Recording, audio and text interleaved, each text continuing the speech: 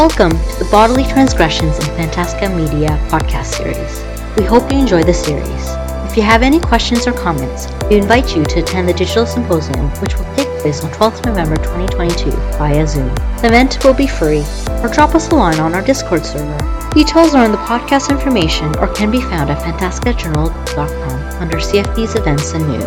That's Fantastica with a K. This podcast is part of Panel 7, Violent Oppressions, which will take place at 6:15 p.m. GMT time. This podcast is presented by Derek Theus, who is an assistant professor of English at the University of North Georgia. In addition to Relativism, Alternate History, and The Forgetful Reader, which was published by Lexington in 2015, he is the author of Embodying Gender and Age in Speculative Fiction, published by Routledge in 2017, and Sport and Monstrosity in Science Fiction, published by Liverpool in 2019. His podcast today is entitled A Technology of Torture Porn, Christian Supremacy, Medieval History, and Revisionism.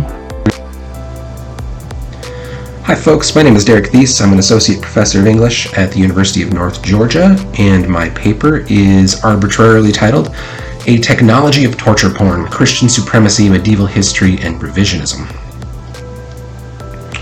Here goes. In Matthew Gabriel's and David M. Perry's 2021 book, The Bright Ages, their term for the Middle Ages, they emphasize the rich human complexity of people's lives throughout the early Middle Ages, and that, quote, out of that complexity, embedded within the stories they told, we find a pathway of new ideas about how to work toward peace, end quote. In review for Slate, medieval historian Eleanor Janega praises the book precisely for its success in, quote, conveying to audiences the fact that the complexity and subtlety of the Middle Ages allows for fun as well as drama, end quote. In my own, much more negatively reviewed 2015 book, I included the term complexity among contingency and continuity in my argument that in history, quote, popular repetition of a narrative functions as a logomimetic kind of revision, end quote. This argument was actually the pulled punch of a scholar whose PhD had expired and had no prospects for a tenured position in academia, but was still desperately trying. In fact, as several examples in my book showed, academia does not reward arguments that it deems unorthodox, i.e. my suggestion that this revisionism tended to coincide with religious apologetics. Now, 7 years later, I am unfortunately all out of fucks to give as an associate professor about what academia deems orthodox, or civil or professional for that matter. We can have that talk some other time. So I'm going to state my position much more clearly. The Bright Ages, and the praise it has received, represents precisely the critical third rail that is the widespread Christian supremacy systematized across academic disciplines, but especially in the humanities.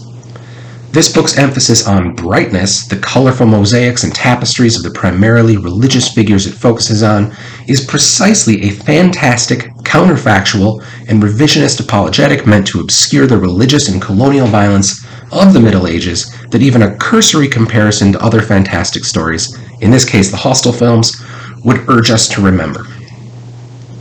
Okay, I'm not the first to suggest a connection between historical work of this kind, indeed of this very book, and the fantastic.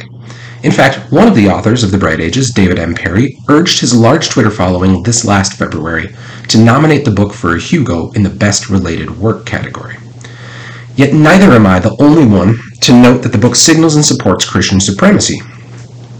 Controversy ensued recently after historian Mary Remburn Olm reported that her review of the book for LA Review was torpedoed, her words, by the editor, a friend of Perry's and Gabriel's, in particular because it highlighted the text centering of a white, European, and Christian worldview. As she wrote in the review she eventually published on her own blog, quote, we can't change our positionality, but the book would have benefited from an acknowledgement that the author readings and interpretations came from their positions as white males. Simply naming women who remained subsidiaries in a patriarchal society or referring to auxiliary figures who were Muslim, Jewish, Mongols, or pagans in order to demonstrate how Christianity developed is nothing less than Christian apologia. End quote. It is also worth mentioning that the much more positive review that replaced Olm's in the LA Review was written by no other than Eleanor Janega, who has been very outspoken in her desire to get people to, quote, calm down about the medieval church, end quote. It is difficult not to see this controversy as a coordinated and systemic effort to privilege one historical narrative over another. and yet there are points upon which Ulm, Perry, and Gabriel and Yanega would agree. As Ulm outlines, there is a, quote, myth of the Dark Ages, that in public discourse now, if the term appears, it is met with fervent opposition, often on a personal level from medievalists, myself included, as a reactionary impulse to want to prove that the period is misunderstood and or inaccurately or dangerously romanticized, end quote. In this formulation, the myth is a falsehood that requires correction or busting by the historian. But as my colleagues in folk and fairy tale studies would remind us, this is a simplistic approach to myth that also may reflect Christian imperialism in its denigration of indigenous ways of knowing. Ulm examines Perry's and Gabriel's analysis of Beowulf, for example, concluding that it is demonstrative of their privileging of white feminist discourse and urges inclusion of anti-imperial analyses. Yet Brian Atterbury, in discussing myth, includes this text specifically as one in which, quote, pagan motifs are revisited by the writers with an overlay of Christian judgment. Such texts document the overlap between indigenous oral traditions and imported literary and religious practices, end quote. I would follow Atterbury's detailed study of myth itself and suggest that myth is story, a performative iteration that authorizes belief within a community. Moreover, I assert that Christian supremacy operates in collectivity, not in the individual historian myth-busting, but rather in the repetition of a competing myth. In this case, the repeated emphasis on the complexity of the Middle Ages and the medieval church's contributions to science. Yanega, in her replacement review, actually sums this counter-myth up succinctly as, quote, the medieval era we historians know, a time when Europe thrived despite not yet being aggressively imperial or expansionist, and where the Catholic Church drove extensive scientific and philosophical invention, end quote. This formula certainly is valid in a sense, though it is worth noting that even Ulm, despite calling attention to the Christocentrism of the Bright Ages, objects primarily because the emphasis on Christianity is a kind of coded whiteness, the vast bulk of her review focusing on the race of the authors and subjects of the book. One criticism leveled at my own book was that it did not engage race or gender in a significant way, as though religious violence is not on its own a topic worthy of study. Still, despite calling out Perry and Gabriel for lack of a positionality statement, Ulm does not exactly offer her own. I would suggest that this is only a symptom of a more widespread lacking in the academy at large, largely a failure to reckon with religion as a vector of oppression and more minutely a failure to include adherence to a religious ideology in our acknowledgments of positionality, which one would think would be of particular importance when working with a history of that religion. So I'll do it. This paper certainly reflects my own position as a white, cishet male, comfortably middle class, and always hovering somewhere between agnostic and atheist. From that perspective, The Bright Ages is only one recent example of the fantastic revisionist emphasis on the complexity, continuity, and scientific innovation of the Middle Ages. In the introduction, Gabriel and Perry clearly position themselves against the, quote, myth of the Dark Ages, which can be a space for seemingly clean and useful myths, useful to people with dangerous intentions, end quote.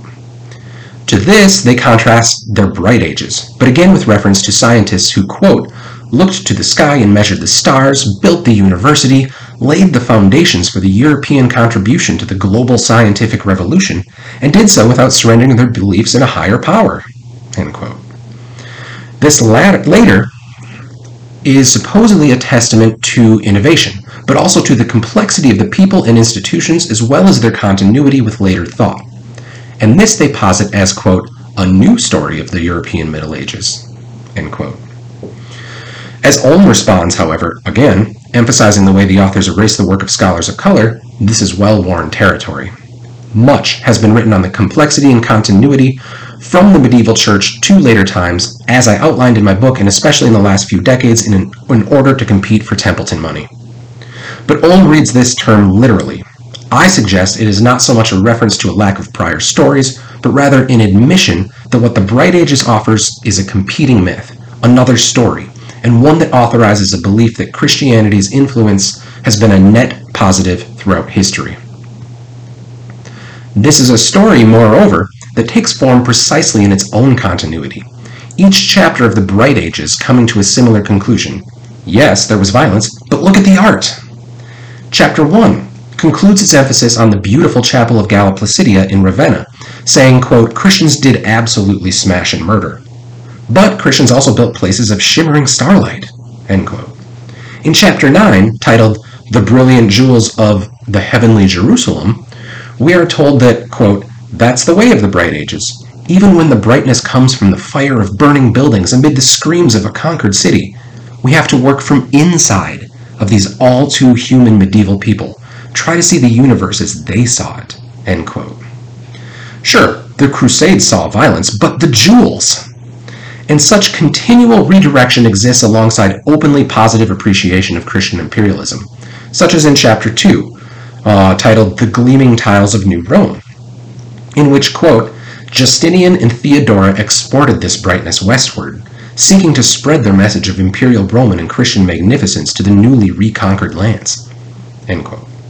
It may seem that I am cherry-picking statements from random sections of this text, but what I am conveying to you is not controversial.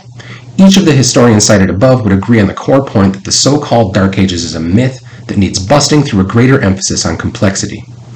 Or, as Perry and Gabriel put it in their epilogue, quote, the truth of all historical periods suffers under the weight of latter-day myths. The particular darkness of the Dark Ages suggests emptiness, a bland, almost limitless space into which we can place our modern preoccupations. But this we cannot abide.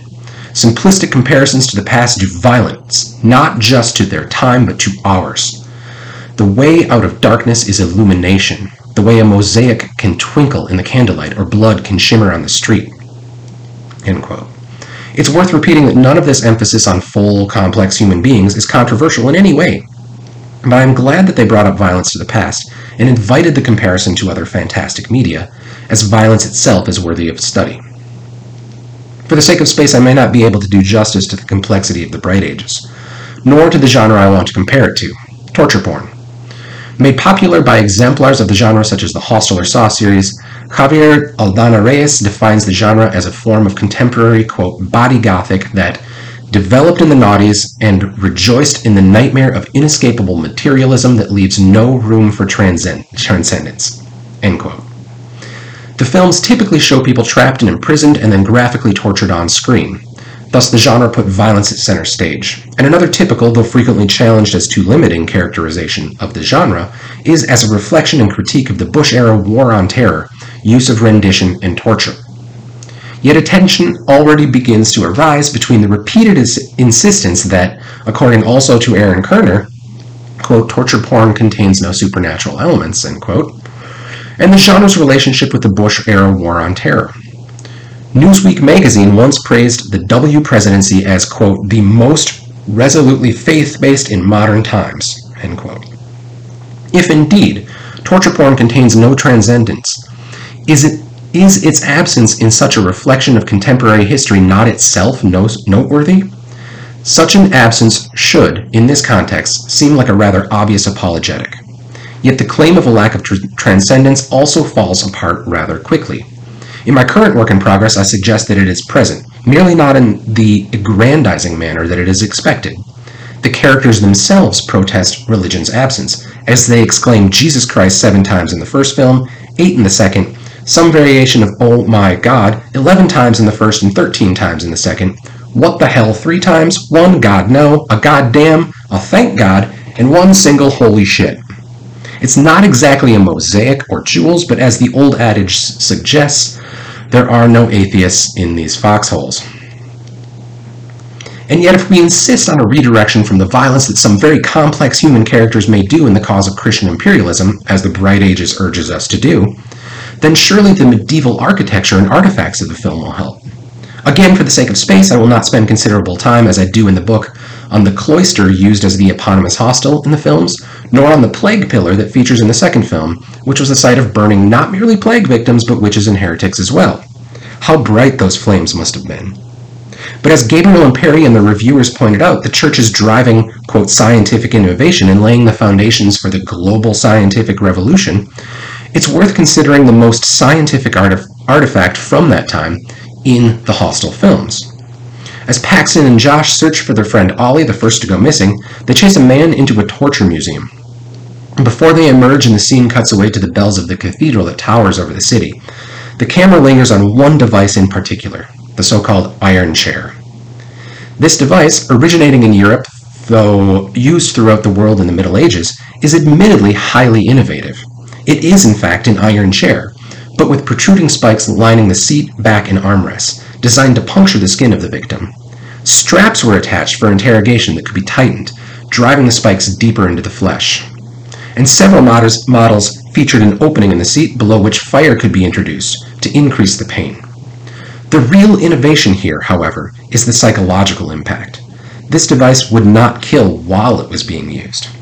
The warmth of that bright flame and the sharpness of the spikes, with the tight compression of the straps, would ensure that blood loss was kept to a minimum and the victim would remain alive until removed. How brightly that chair must have glowed. It may seem like a small detail of the film, but consider that each of the victims of the two films, save one, is strapped into a chair in a similar manner. The one exception being an elaborate Elizabeth Bathory-style killing, which it's also worth remembering Bathory was, in addition to killing several women, accused of witchcraft and pagan practice. But even more importantly, this resonance of the medieval torture device with the film's torture might also resonate with the debates at the time surrounding the Bush administration's use of waterboarding, an Inquisition-era technique. However, the fundamental difference that I'm driving at between an historical treatment such as Gabriel's and Perry's and the fictional fantastic premise of torture porn is that the latter emphasizes the material experience of the victims of torture. The Bright Ages, on the other hand, expressly avoids this perspective in the name of myth-busting, ironically creating its own legendary figures and privileging the very Christian imperialists who, if they did not personally strap people to that iron chair, likely gave the orders. Nor, once again, is its approach controversial or outside the norms of historical treatments of the Middle Ages. Thus, my point is ultimately not to single this one book or critic out, but to point to their averageness, their ubiquity as symbolic of a larger systemic Christian supremacy within the Academy at large. Wrapping up. And I don't really expect much will change. I doubt anybody will be giving back their Templeton money or refusing the book contract to write a, quote, new story of the Middle Ages. I don't even expect people will begin to include religious adherence among their statements of positionality. I do fully expect scholars to continue thanking Jesus in their acknowledgement sections and dismissing criticism of Christian imperialism as unbelievable or not engaging enough with race and gender. But hopefully some will acknowledge that transgressing bodies in the form of torture was never worth transcending bodies, especially not for a fucking mosaic. Thanks.